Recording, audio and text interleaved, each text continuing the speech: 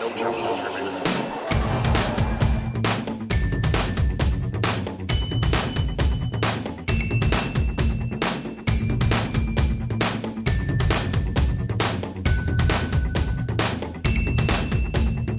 Welcome to episode number 216 of No Challenges Remaining. I'm Ben Rothenberg. On this week's show, I interview Julie Heldman, who is the author of a new autobiographical book, which I greatly enjoyed, called Driven, A Daughter's Odyssey. Julie's father, Julius, was a national junior tennis champion in the U.S., but more famously, her mother, Gladys Heldman, was a pivotal player behind the scenes in the formative years of professional open tennis, as a publisher and promoter, ultimately piloting the women's tour off the ground with a partnership with Virginia Slims. Julie, who was one of the original 9 players, along with Billie Jean King, Rosie Casals, and others, signed on at the beginning, and she gives a thorough and illuminating account of the room where it happened in today's parlances. Julie was also a heck of a player herself, spending years in the women's top 10, winning the Italian Open in Rome, and beating Billie Jean King at the 1973 U.S. Open, which was just shortly before the famous Battle of the Sexes match, which Billie Jean won over Bobby Riggs. Julie, after her playing career, moved on to a career in broadcasting, and then a second non-tennis related career as a lawyer. While admiring her mother's professional successes and advocating for her to be recognized more widely for her contributions to the sport, Julie also details experiencing a lifetime of neglect and emotional abuse from her mother, who was cruel to her in their home life since her early childhood. Those wounds are opened and reopened throughout her years in the sport and beyond, further complicated by her own struggles with mental health, all of which makes for a compelling read for reasons beyond tennis. The book is long but never a slog, pacey and gripping and painstakingly assembled. The parts from 40, 50, 60 years ago in the book feel fresh both in content and feeling, and I'm so glad to be able to have Julie on the show this week for a conversation about the book, about her life in tennis, and her thoughts on the sport. I do hope you enjoy this. Julie was one of the top commentators in the game after she retired, and she hasn't lost her gift of gab, which you'll quickly learn as you listen. Here's Julie. Very excited to be joined on the show today by Julie Heldman, who is the author of a new book, Driven, A Daughter's Odyssey. Julie, first of all, congratulations on the new book, and I really enjoyed reading it, and thank you for writing it. I guess, what was your it's a complicated question probably, but what was your motivation for writing this book and wanting to get your story on paper? I think my biggest motivation was to explain to the world that my life was far more complicated than anybody could have imagined. Growing up as the daughter of one of the most successful, magnificent contributor to the world of tennis and its history, and she was seemed... My mother, Gladys Heldman, seemed so terrific to everybody, and nobody knew that my home life was far from terrific. And somehow I needed to write that, and sort of the book wrote me a lot, and then I edited it. Yeah, I'm just curious, what was your sort of process for writing this book? Because there's an incredible amount of detail and recollection, and I don't know if you have naturally that terrific of a memory, if you were relying on contemporaneous diaries or journals that you kept during your life, because there's a lot of pretty incredible detail. It doesn't seem like at a lot of points that it's a book that's written decades later than the events that happened. There were a number of things. When my father was in his late 70s, early 80s, my sister did an oral history with him, and I found out incredible amounts of material about my parents and some of our early years, and that was an important piece for me to be able to show how the present comes out of the past. And I told what I think is enough of their history to explain who they were. But then as matters went along, I have a pretty good memory, but I also read a whole lot of World Tennis Magazine, my mother's magazine. I found that somebody was kind enough to give me her entire collection, and for the magazine issues that I did not have, I'm not that far from UCLA, and I went to the library there, and I kept taking out volumes of World Tennis. And then I would look online, and then I did some interviews. And what happened in the beginning was I figured it was just going to be a memoir. Yeah. And Joel Drucker a tennis historian read one of my chapters and he said, "It's really good, but you got the score wrong." And it was like an eye opener. I can't do that. I have to be accurate. And so not only did I get as accurate as I could be, I then showed it to several other people afterwards who were tennis historians to down as much as I could. I guess just because one of the, obviously, like you said, one of your principal motivations was wanting to explain who your mother was. And I guess obviously you wrote a 400 plus page book largely about this topic, but I'm curious if you, for listeners who may not be as familiar with her, how you would describe who Gladys Heldman was, both in tennis and I guess into you, and obviously take your time, less than 400 pages, but take your time. Well, my father was a tennis player. He grew up in Southern California, and he actually won the U.S. National Juniors. Mm-hmm. They met, my parents did, at Stanford University, where my mother was graduated almost at the very top of her class, and my father got a PhD in physical chemistry, so they were academics. But my mother had never taken up tennis until she met my father. And she didn't take up tennis until I, the second of her two children, was born. And she so badly wanted to get out of the house that she fell in love with tennis, and she started playing at the Berkeley Tennis Club like 8 hours a day. And she got good enough to be, within 2 or 3 years, she was a Texas state champion. And she was really loving tennis, but she was also starting to do other things with it and rather than playing. And she started at the age of 31 her own magazine called World Tennis, which became the most influential magazine in the tennis world for the 19 years it was in existence, from 53 to 72. And then while she was doing that, she was always doing promotions in tennis. And there were a variety of them, and some of them were beyond extraordinary, including in 1962, the U.S. Nationals, which had become the U.S. Open, was failing because the Tennis Association was not bringing in great players. So she actually came up with this unbelievable idea, which was with 9 of her friends. She and 9 friends put up the money to charter a jet to bring the best players in from Europe, which made it possible for Rod Laver to win the Grand Slam. And it just completely revolutionized what was happening. So my mother was always brilliant and popping and fiddling with ideas. And her very most famous promotion, after years of arguing in favor of there should be more done for women and more to get open tennis, but when in 1970, when there were more and more tournaments in the new open era, when there was prize money, there were more tournaments for the men, and then women were being squeezed out entirely. Yeah. And my mother actually engineered and started the Women's Pro Tour. She brought in the sponsor. She got the players. She got a lot of the tournaments. So she was beyond extraordinary. Some people call her one of the top 1 or 2 contributors to tennis ever. Mm-hmm.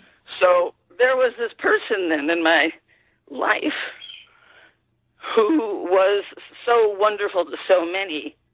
And what I got at home was the other side of it, which was that for some reason she was abusive to me more than to anybody. She would be verbal abuse, there would be neglect, there would be isolation. I didn't see any other children other than my sister from the ages of 4 to 7. Mm-hmm.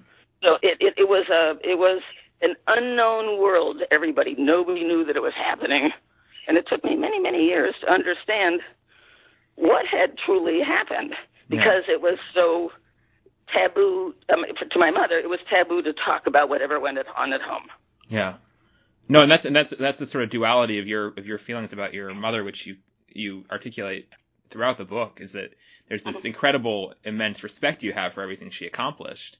Yes. And wanting her to get recognition for things that she accomplished that maybe have gone underappreciated at the time, and in the telling of the story sense, and telling of the birth of pro tennis sense, and but also having your own private struggles and pain that she caused. Yeah, there are ways even to the present in which she is not understood for what she was. There was a movie recently, a year ago. Yeah, I was going to ask you about that. Battle of the Sexes. And, there are a lot of interesting aspects to that movie, but there was certainly one aspect that hit me hard and my sister, which was that my mother was not recognized in any way for what she did. She was sort of a la-di-da figure. Yeah, she was played by Sarah Silverman in the movie. Yeah. Right. As sort of the, oh, come on, girls, as opposed to the woman who was working furiously day and night, supporting everybody to make it happen. Yeah, that was one thing I was going to ask, just because that would be probably a lot of more of younger listeners, or just newer to tennis people, their primary, maybe first and only exposure to Gladys as a character is Sarah Silverman's portrayal of her. And I'm just curious if you can expand on that, what you thought of how Sarah did playing your mother, just as a person, as a personality, and also the role that how her role was written in that movie, if it did her any sort of justice. Right. No, it did not do her justice at all. I just take the movie as fiction. Mm-hmm. A lot of, core movies of what happened in the past have to be abbreviated. No. I don't think it needed to have been changed. The facts needed to have been changed as much. And in fact, I think the actual facts, which I write about, as you say, in detail, are far more interesting than the glossed over facts, both about my mother and all the other people who were involved. Jack Kramer in the movie is treated as a permanent evil demon who shows up in a men's club with a tuxedo. Yeah. Jack Kramer was a Southern California kid who was a tennis player first. He acted really awful to us during the beginning of the Women's Pro Tour, but that was not the person portrayed, and that's why we just have to call it fiction. And in terms of who my mother was, I think a bunch of that had to do with the script, and it wasn't Sarah Silverman's fault. But on the other hand, nobody seems to have looked into who my mother really was, whether it was the person who read the script or the Sarah Silverman or whoever. It just didn't show up. And my mother was this person who was brilliant, energetic beyond anything. My mother had her magazine for 19 years. Mm-hmm. When she sold it in 1972, she always liked to claim that she was replaced by 7 men. Yeah. Because she did so much. And, it's probably close to the truth. She worked day and night.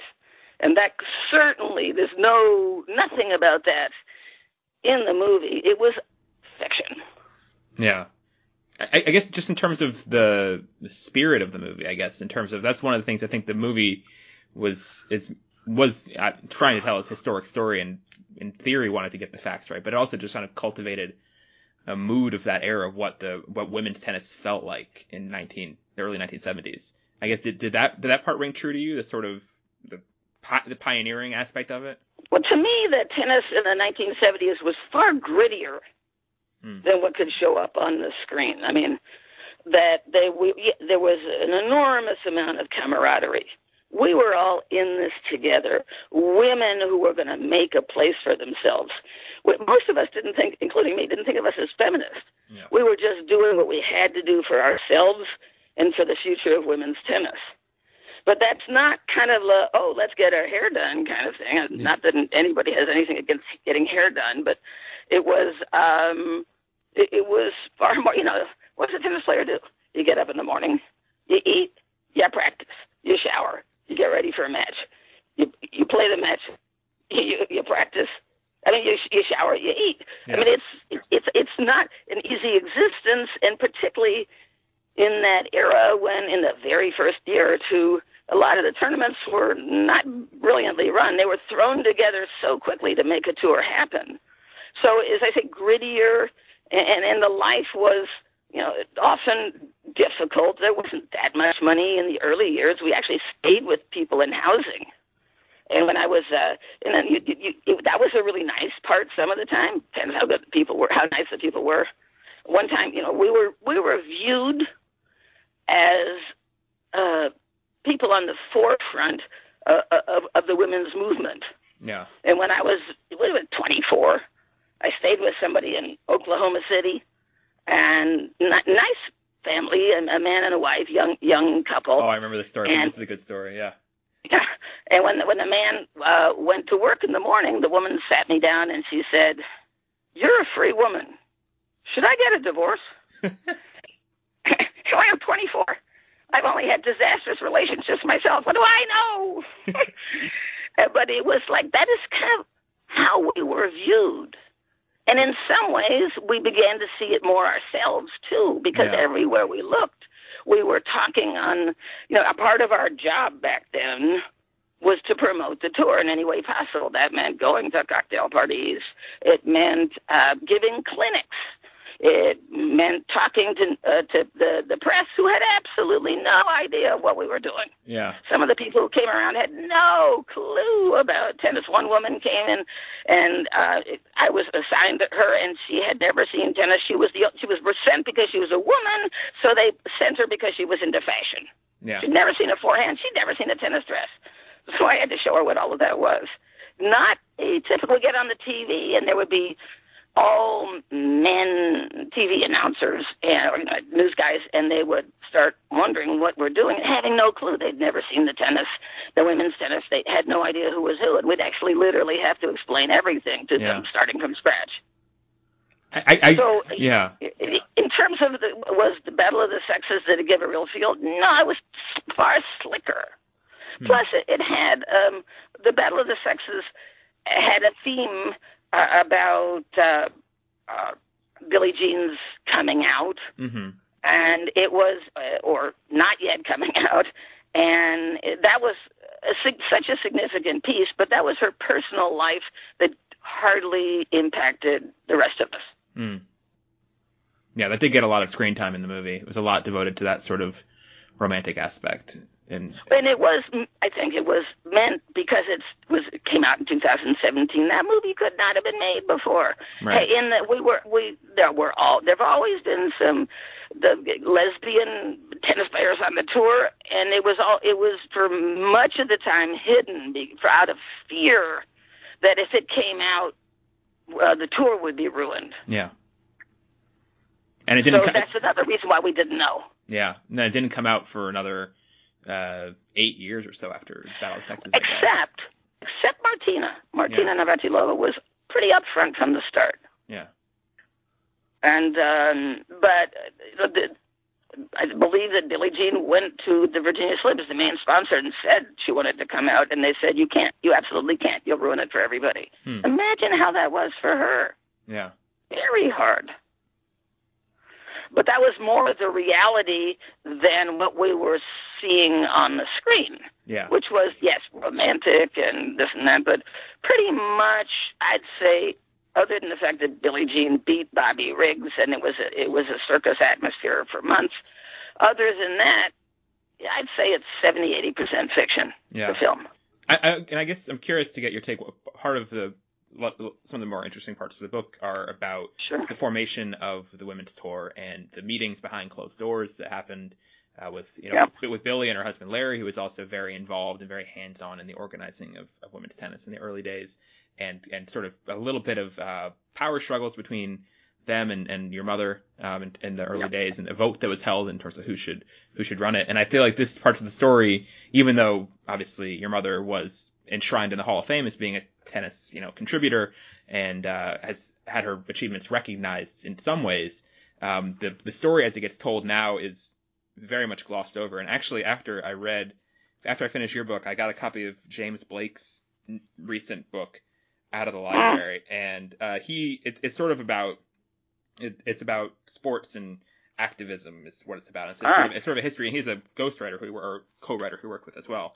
But I just want to read you these passages because there's a bit of a chapter on Billie, and I feel like it just sort of simplifies things or flattens things in a way that don't show the texture. So here are two basic lines. It says, in 1973, King threatened to boycott the U.S. Open unless women were awarded equal prize money as men, and won.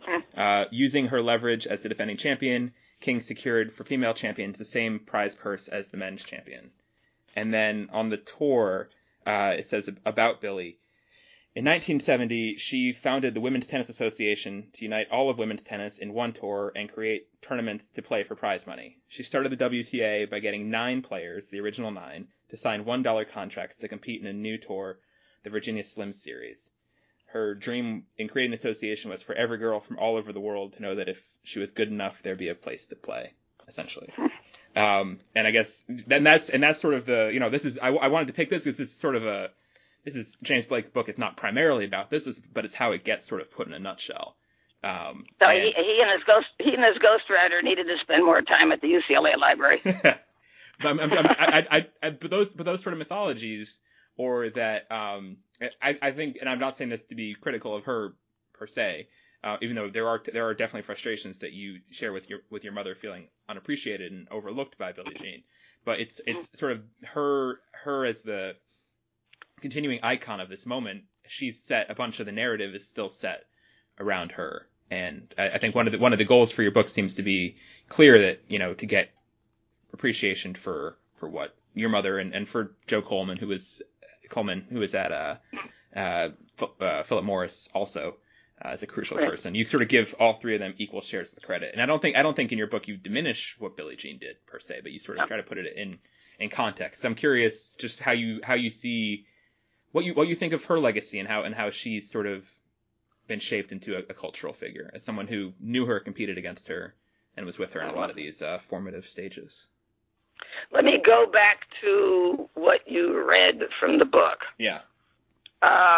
Lots of factual errors. Yeah. The WTA was not started in 1970. Billie Jean did not start the tournament in 1970. Billie Jean was the star of the tour. And she was also this fabulous person with the press. She was charismatic both with the audience and with the press. Mm-hmm. But virtually everything else you said about that is wrong, including 1973 equal prize money. I found out from somebody who read the book who knew exactly who had done it. My parents got to know Joe Coleman, who was an essential piece of the puzzle, as you said, at their country club. In New York City, called Century Country Club. There was a guy at the country club who decided, maybe because he'd heard what Billie Jean was saying, maybe because he'd heard what my mother and Joe Coleman was saying. I do not know. But I do know that he said that his company, which had a Bristol Myers, I believe that was, would put up the amount of money that made women's prize money equal men's prize money. Billie Jean King was not at either the press conference for that, nor was she mentioned. The fact that she had made noises about it was important. Noises is an understating. She'd said it's not right that we don't get equal prize money. But this was not hers. So and I really double-checked because I could not find it. And I got lucky. Somebody told me. But pretty much every sentence in those 2 bits you wrote me needed to be researched and run by historians because they're just not correct. Yeah, I found just in doing my own research the equal prize money thing at the U.S. Open is a strange. There's very little record of how it came to be. It just sort of pops up in the paper one day at this press conference, and you mentioned I think Bristol Myers, and I believe I hope that I'm getting this right. I know one brand that was involved was Ban deodorant. Nope. Yeah, that's correct. Yeah, and that's I guess I don't know if that's a Bristol Myers brand off the top of my head, but they were they sort of said, this situation, they made a pun out of it. They said this prize money situation stinks, and so the deodorant company are going to come in and make this all smell better, essentially, by giving women equality. And that whole outside force of it is again lost in the other retelling, which happens all the time, where the USTA takes a great amount of pride, and not completely incorrectly, but takes a great amount of pride and ownership in being the first Grand Slam to offer equal prize money in 1973. And they didn't really do it themselves. It was not their own initiative. I mean, they were, to their credit, decades ahead of everyone else, and they didn't reject the idea. But it wasn't really their own initiative and their own push internally. It came from the outside. There's also one extra piece, and I don't know what this means in terms of it. But Billy Talbert was the director of the U.S. Open, starting, I think, in 1970. Mm-hmm. And he would have had some involvement in agreeing to this arrangement where the women's prize money would become equal. So, the USTA in general is, it changes every few years because there's volunteers coming up. And so it's hard for the USTA back then bumbled a lot. Yeah. They were not high quality, and more recently there have been a bunch of high quality people, but it was a bumbling set of volunteers who, at the very first tournaments of the women's tennis, turned almost viciously against us. They did not want us to succeed. And we succeeded because my mother could do all that stuff and because all of us stuck our jaws out and said, you won't do this to us. Yeah. Same thing with the Australian Tennis Association. 2 of the original 9 were Australian, and they were fought tooth and nail by the Australian Association. So Yeah. I think you were asking a question that I didn't answer when we're talking about Billie Jean. So I guess the question I think I did ask there is just Billie Jean has obviously become this tremendous cultural icon. I mean, even this year at the U.S. Open, which I was very excited to see, Adidas had a line of her, sort of retro shoes and T-shirts, and Billie Jean was sort of the star of an ad campaign for apparel. And it struck me because, I mean, even though obviously I have a lot of respect for Billie Jean as a former player, I had never seen any female player, period, have her name on shoes or on T-shirts in that sort of way from a company like Adidas. And so, that's one small example of it. But obviously she was awarded Presidential Medal of Honor, Freedom, something like that. Uh-huh. And she's become this, and they got the tennis center named after her, and become this sort of icon for LGBT rights. She was in the Pride Parade in New York this year, one of the grand marshals of that parade, I think is the title.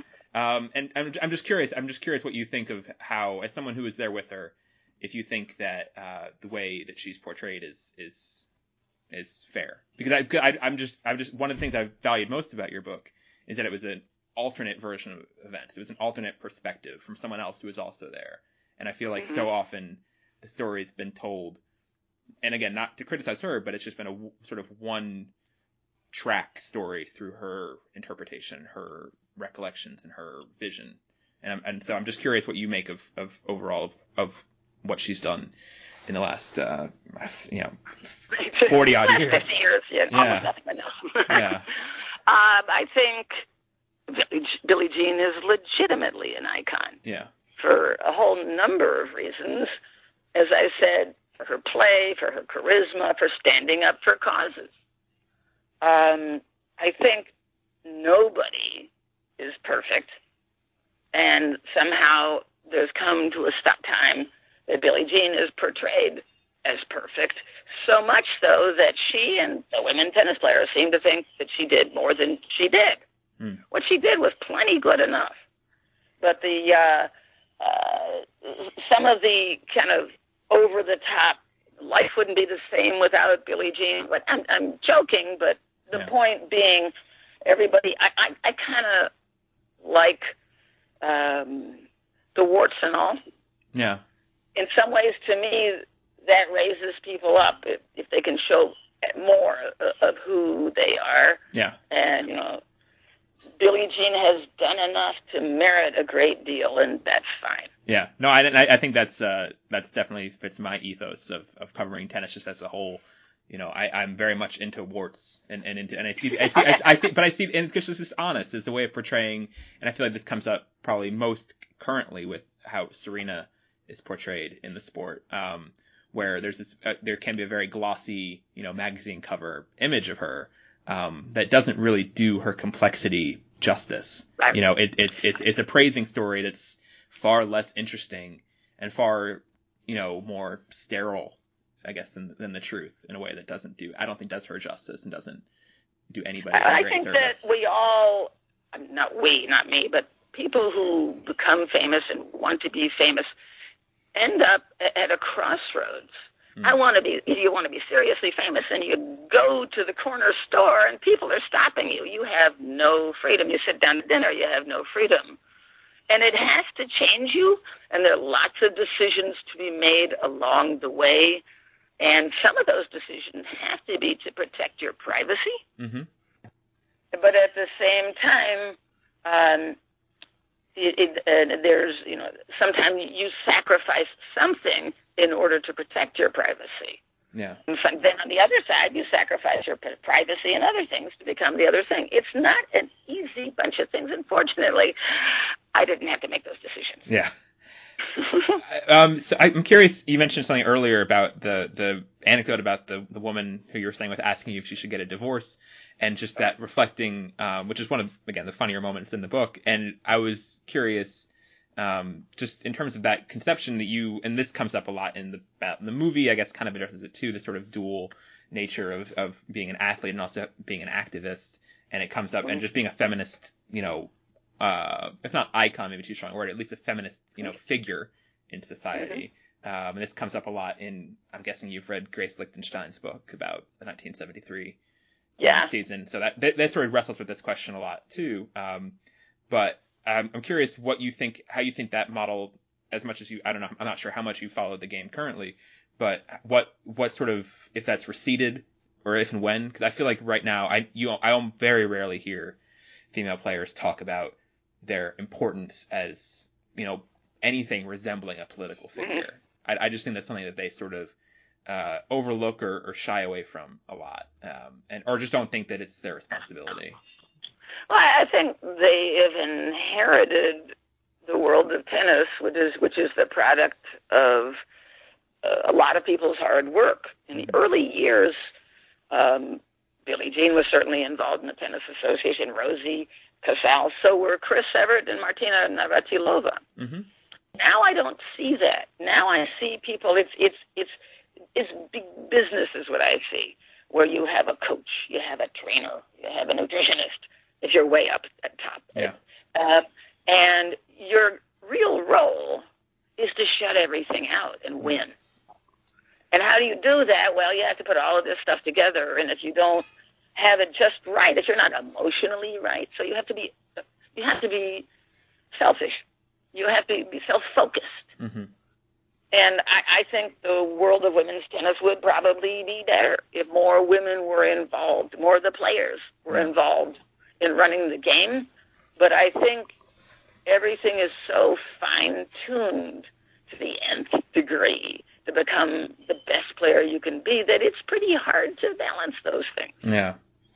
No, definitely. And yeah, go ahead. No, I was just going to say, I think there was, like you mentioned, the sort of chain of people, and I think the chain did break at some point, where the top players, and Venus Williams obviously gets cited a lot as being, someone who was an advocate for equal prize money, and Serena's been a pretty good speaker when she's asked about, equal prize money issues or women's issues, and she's definitely embraced her larger societal power and visibility, and that came up obviously a lot in this U.S. Open controversy that she was in this year. But there was sort of I think people I've talked to said it sort of came with Steffi Graf, was the one who didn't accept the torch when it was passed to her, sort of for being a leader for the women, and she was just said, no, I'm just here to play tennis, and that was something that was frustrating for people, but at the same time difficult to totally begrudge, because her job is to play tennis, but she didn't, and if she didn't think, this is a more defensive take of her, I'm sure other people would say be far more critical, but her not taking that up was she was within also her rights. A very private person. Yeah, definitely. And that had to impact everything. Yeah. I just want to weigh in for a moment on Serena and women's rights. I am seeing, as you are, Serena emerging in a number of ways, talking not just about herself, but about women with children and women's rights in general. I thought her excuse about women were treated differently during the U.S. Open finals, it didn't work for me. Mm-hmm. I don't think it's okay to say, yes, I was bad, but I shouldn't have been given a violation because others were worse, whether it's men or anybody else. I am not willing to assess how bad what she did, but I think that's not a good way of saying women's rights. I think her other discussions about women's rights hold more water for me. Mm-hmm. Yeah. And I think that, she's a fabulous champion, and when she's at her best, there's never been anybody better, in many ways, not close. Yeah. But she's not always at her best. And when she isn't at her best, she needs to crank herself up emotionally. Live by the sword, die by the sword. Mm. Crank yourself up. Close to out of control can happen. Yeah. Not just once. So I'm not saying the situation was her fault, because I think the people who make the rules made a rule about coaching that is impossible to enforce equitably. Yeah. But I also think that there was some information about the umpire that he should not have ever been put on that match. And when he was on the match, he could have given her a soft warning. Having said all of that, her remarks about she's being mistreated because she's a woman don't make it for me. Okay. No, I think that's we had a whole podcast about this topic right after it happened, and I definitely hit a lot of those similar points. So you're not alone in any of those takes. I'm curious, I guess then, what you just talking about, because I wasn't sure how much you follow the current women's game and the women's landscape. I guess just in broad strokes, what do you think about where women's tennis is today from where it started? What do you think about its current place in the world in 2018? I really haven't seen it up close. I watch it moderately much on the TV, and I take what some of the announcers say to be true, which is there's so many players who can play so well in any given moment that brings some of the far more people can win. I also have seen, and I'm clearly not alone, that a lot of the women who have won majors, I know we call them the slams, but I call them majors. Yeah. Anyway, the women who have won the majors then don't do well for a while. And it would seem unlikely to me that some of the champions of my era, that would have happened to them. There was always a separateness to champions. Yeah. There was always some, when it came to the crunch, they truly would play better, as Chris Evert tends to say on the TV. But I think that there are so many players that are so good. I mean, I had a terrible serve. I would never admit it. These people can serve like bombs. It's fabulous. It's just I didn't know you could get all these people to do that. And there's so much good stuff. Yeah. And they're so close that it's just a few points either way, and emotions really make a difference. They always did, but there were always some women, usually one or two in any era, sometimes a few more, who would stand apart from the others because of their ability to pull it together in the crunch. And that I don't see the same thing, and I honestly don't know why. Yeah, no, I think it's a reasonable argument to say there's so many good ones. Yeah. But why is it that the people at the top have such difficulty staying at the top and winning consistently? I think the depth is definitely better, and I'm sure you can speak to this. I mean, your experiences as a seeded player, I mean, you were a top 4, top 10 player for a long time, and there was probably early on at Grand Slam events or majors, there was, and even maybe some of the bigger draws in other events, because a lot of times the tournaments had very small draws on the Virginia Slams events. But there was there were a lot of kind of gimme first rounds, and there would just be an easy ride off into the quarters. Yeah, you'd know that you were not going to get challenged early on. Right. There just wouldn't be the same, and I think that's the biggest difference right now, or the biggest landscape. I think the number 50 player in the world, whoever that is this week, is better than they've ever been.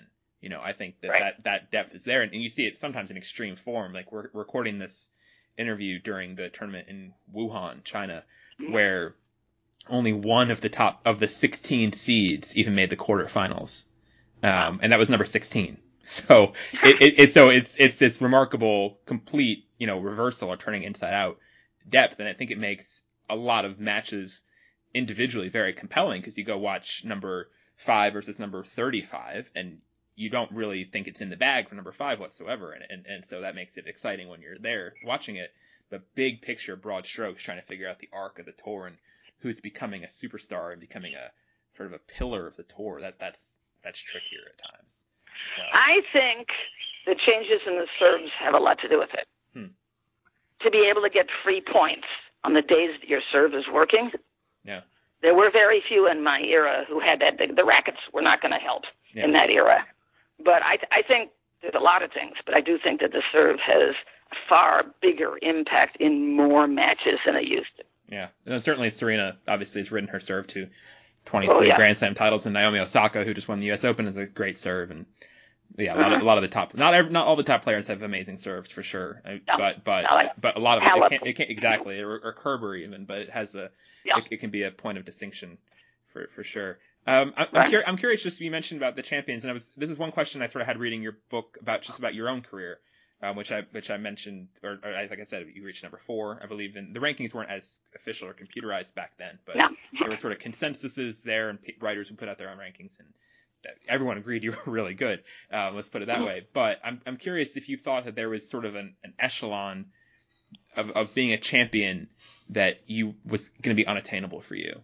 I couldn't tell from your writing if you went into the U.S. Open or Wimbledon or French Open thinking that you really were contending for those titles, or if you had a sort of block in your head that you were only going to go so far and then top out. I'm just curious which would be. I'm sure there are players today who have that, but with the sort of, not to call it randomness is an unfair word, but with the openness of the results today, I think everybody sort of believes they can win. But I'm curious what you thought. I would definitely say that I did not think of myself as a candidate to win one of the majors. But there were reasons, and in an era when I might have had more of a chance, I had a lot of emotional and physical setbacks. Yeah. So there was a year when I was at least on the scorecard.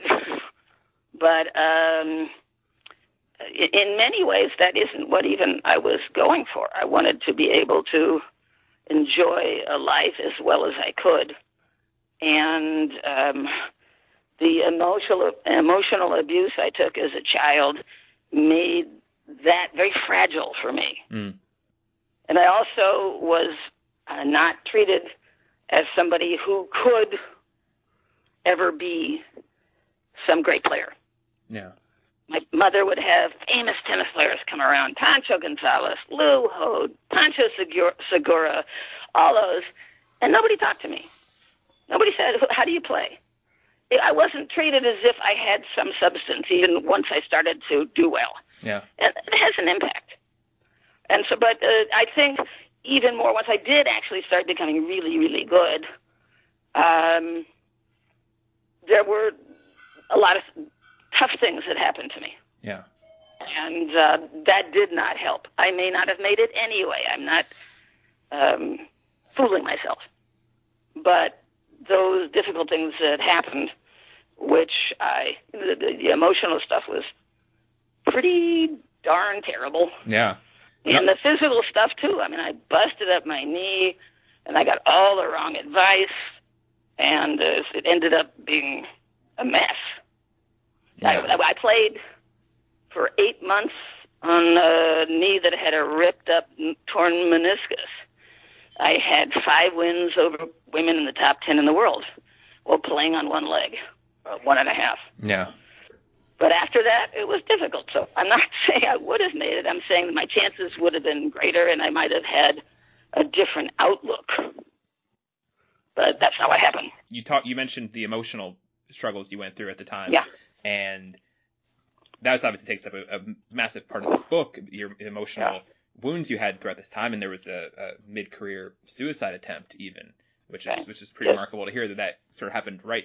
I mean, closer to the end, but pretty much in the middle of your playing days, and that these were a lot of different things you were going through. And I'm just curious for putting this all on paper and chronicling all this. And I had this a little bit too. I read a couple different books that reminded me of when I was reading it. Jelena Dokic came out with a book last year about her and her father was famously and publicly abusive and was a much more infamous character in the sport, and she chronicles and completely in relentless detail every single beating she took, pretty much at every tournament that she had from him. And there's also just another book. I just went to a book reading, actually, or not book reading, a book speaking event last week with Sally Field, who just came out with her own memoir, and she's probably roughly similar age to you, I'm guessing.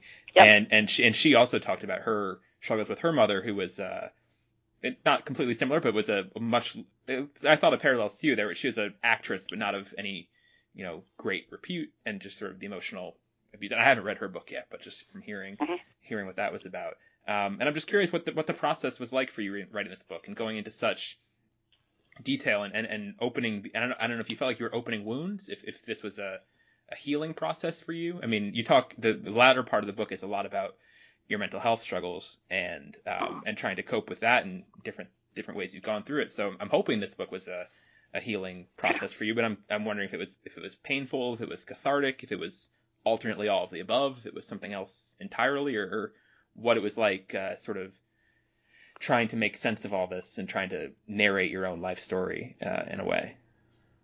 To a very large degree, doing the thinking about what happened to me, and the writing was cathartic. Good. Because one of my biggest issues, and I would assume that it's so for a lot of trauma survivors, is not being able to believe what I knew had happened. To not be able to take it in at an emotional level. It was like, oh, that happened, okay. And it was, so the truth is enormously powerful. And to be able to believe my own truth, and, I'm assuming that the people who have heard about the book or are reading the book never knew any of what I was talking about at home, at what I had gotten from my mother. Nobody knew that happened. Yeah. So that I was living in the world that she was very dominant in, living sort of a lie, because I was not allowed to talk about it, and I wasn't supposed to believe it. So the power of that truth has been terrific for me. Writing it has been, in some ways, if I stop believing my own truth, it's there now. Yeah. And because it is really hard for any, I think, victim of abuse to be able to take in what happened and to be able to talk about it. And now that I have been able to do it, yes, it's been enormously helpful. And I truly believe that others may well find something good in that they can talk of their own truths too and deal with them as well as they can. Everybody has their own process, their own timetable. And so I can't say, well, now you can go out and do it. Of course not. Everybody has to kind of figure their way through. And it's, as I said, even from the very beginning, one of the biggest issues for me was to find within me and in the facts and anything what really happened, and to be able to tell the people who thought that I lived this charmed life, which is not true. No. Were you nervous or at all or reluctant to share the story to tell people? Because for people who did know you then and did know your mother then, this would obviously you didn't tell many people about this as it was happening, really. At least that's what you say in the book. And your friend Ingrid, who is a frequent touring companion of yours, I think you tell her in one scene, and she sort of didn't believe what she was hearing, more or less, or wasn't ready to accept what you were telling her. Right. It was the first time I ever went to a therapist. Yeah. And I didn't go because I wanted to. I did because my internist said I'd better go. So I did. And after the second time I went to the therapist, I could not stop crying. So I did. I called Ingrid and I said, it's about my mother. She said, she's far away, you're fine. Which would be a totally normal thing to say, except she could not possibly have taken in even a piece of what I was going through. Yeah. And that, too, was very difficult for me, knowing that I had to live in that world then, the tennis world, where nobody could possibly get what I'm saying, and nobody would want to. And by the time I came to writing the book and publishing it, a couple of my mother's friends are still alive, and it was scaring the willies out of me of what they would say to me. Would they be angry at me? And, you shouldn't say so much. I don't feel that way right now. I have no idea if I'll be able to exorcise the remaining demons. But there have been many. Yeah, and hopefully this was a healing process for you. I was just going to ask that. I guess what you think people who knew both of you at the time would make of it, if that's a concern to you, or how, I guess maybe more directly, like how this should if it should affect how Gladys Heldman is remembered in among those in the tennis community. Well, I hope they remember all the good that she did. But I am still sometimes scared that somebody is going to be mad at me. Or writing what is basically, for me, my truth, and frequently what is the truth of, what happened in the outside world, too. But I think that's a lifetime of being frightened for speaking up. Even though I spoke up big time, a lot of times, it would often be frightening, and I would just do it because it was important, including the very beginning days of the Houston tournament that started the Women's Pro Tour, where I had to stand up, and my mother would not speak in her own behalf about whether she or Larry King, Billie Jean's husband, would run the tour. And I've never felt good about what I said, but my mother refused to talk. She said I had to do it. Yeah. And so, sometimes these things remain difficult. I am so much better now in many, many ways than I have ever been. These are like the happiest days of my life. Oh, good. And I'm 72. I'm very glad to hear that.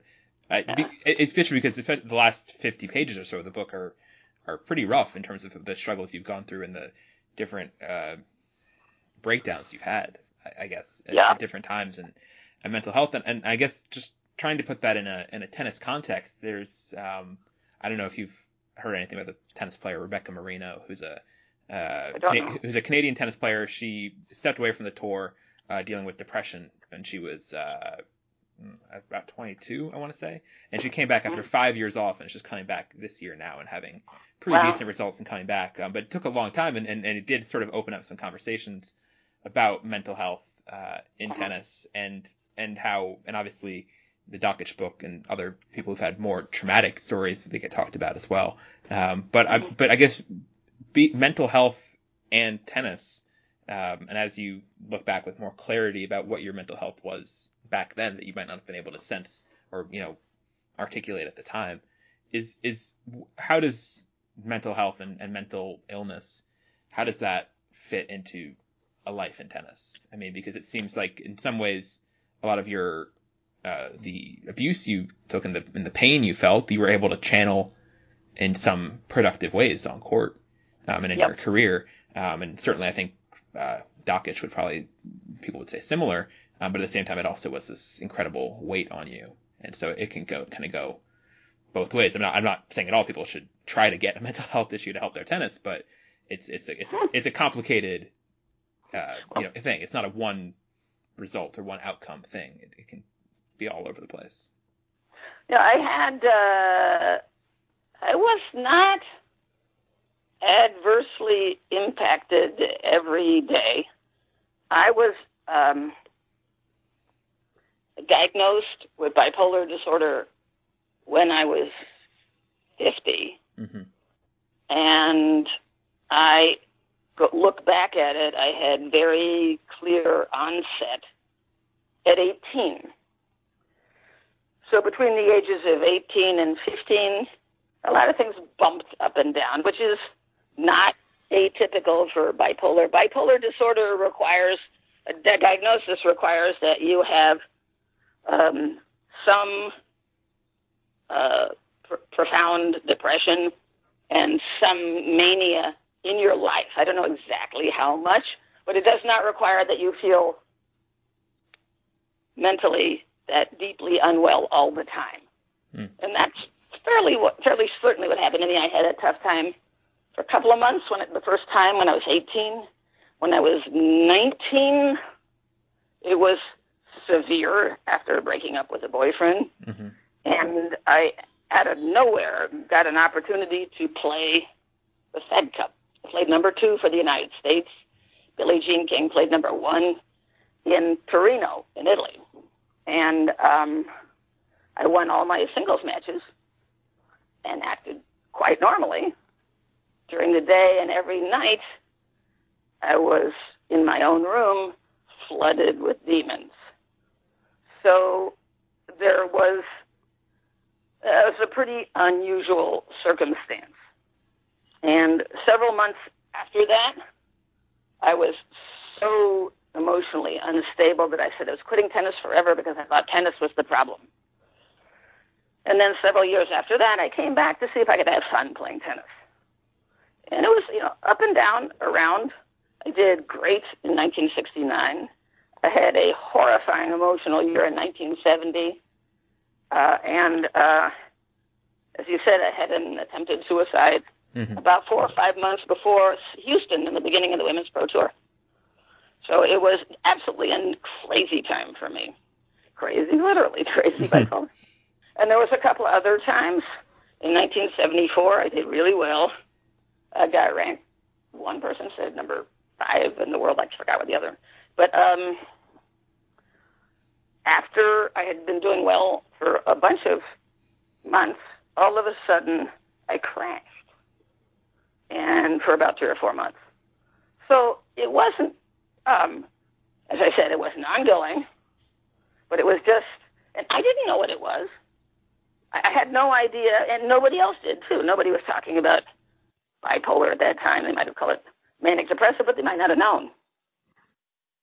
So we're living in a different era where I can hope that people who have the kinds of difficulties that I had would be able to get help sooner, and that the help they get would be good, because sometimes not every psychiatrist is equally adept at figuring out. And a bad, or somebody who isn't good enough can actually make things a lot worse.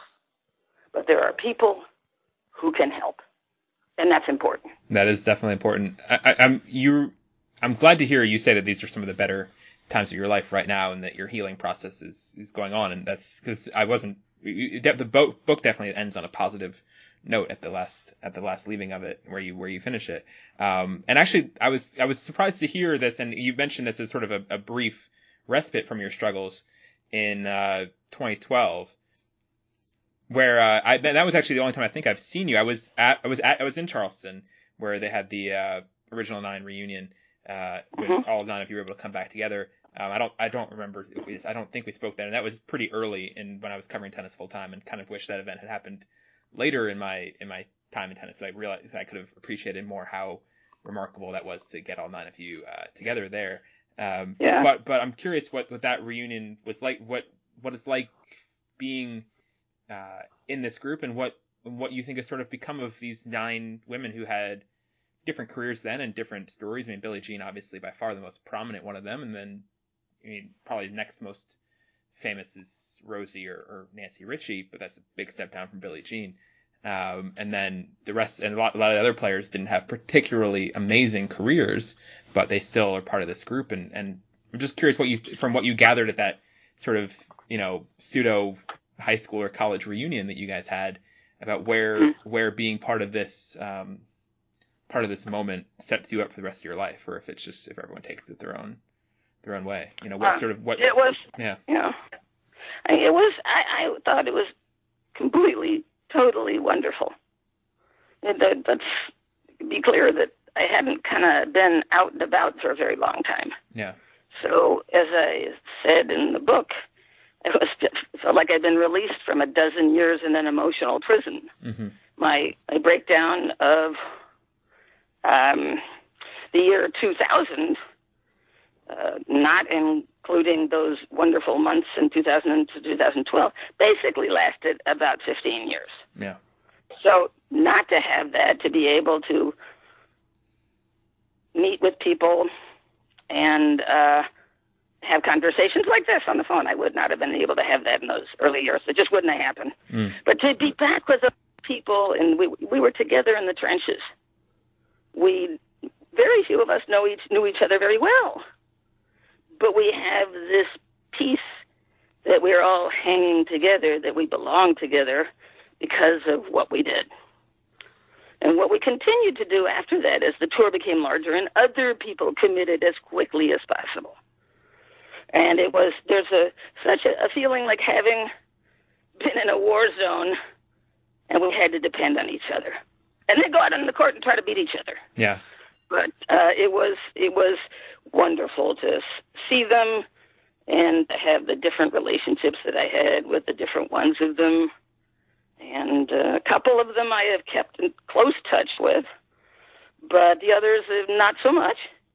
Not for any reason, just other than our lives moved along. Yeah. I'm curious, you mentioned in the book also in your post-career years working on a pension project for the players of that era, and I'm curious where that's left off, because that's one thing that must be incredibly striking to you at modern tennis now. The money. Billie Jean talked about. Billie Jean was famously in the early 70s set a goal of earning $100,000 in prize money in a year, and now you get that for making the third round of a Grand Slam. I mean, it's just they just hand it out so much easier, and obviously there's inflation and things like that, but the amount of money in the sport is incredibly higher now, and I'm curious what players of your generation make of that, and if they feel as if they've been at all left behind or neglected or forgotten in this cash infusion where the builders of the sport might not be able to reap the rewards. The men's tennis, the ATP, the Men's Tennis Association, grandfathered in players. Some were grandfathered and some they went back. From 1980, they went backwards. Mm-hmm. The Women's Tennis Association did not go backwards. So there are players during about a 15, 17-year period who played on the Women's Pro Tour and got nothing, nothing related to a pension. I've worked together with 3 or 4 players, including Cynthia Durner and Barbara Jordan and Paula Smith, and they worked their tail off. And it looks like there is going to be some money given to the older players, not as much as we would have wanted, but I think there are issues and that there's not a tour sponsor and that money isn't flowing is in such a big way as they would hope. But it'll be more of recognition than a true financial boon. Mm-hmm. Mm-hmm. But even the recognition, I would hope, is something that's appreciated. Yeah, I would assume so, yeah. But, for those who are having trouble paying the rent, money is more important. Right, that's true. So, there you go. Yeah.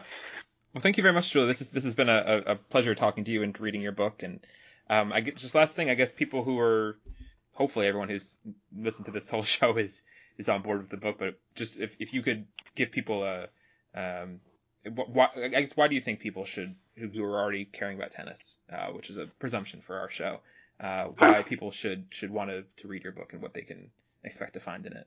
Make a little sales pitch here. Okay, well, start with a plug. The name of the book is Driven, A Daughter's Odyssey, and it has several main themes, all against the backdrop of the tennis tour, the top-level tennis. The main theme is my relationship with my mother and how that impacted me for the rest of my life. Mm-hmm. But also there is a lot of very accurate tennis history told from an insider's point of view, often while I'm sitting in the room and we're talking about it. There's also a whole lot. The other theme we've been talking about is of mental illness, mm-hmm.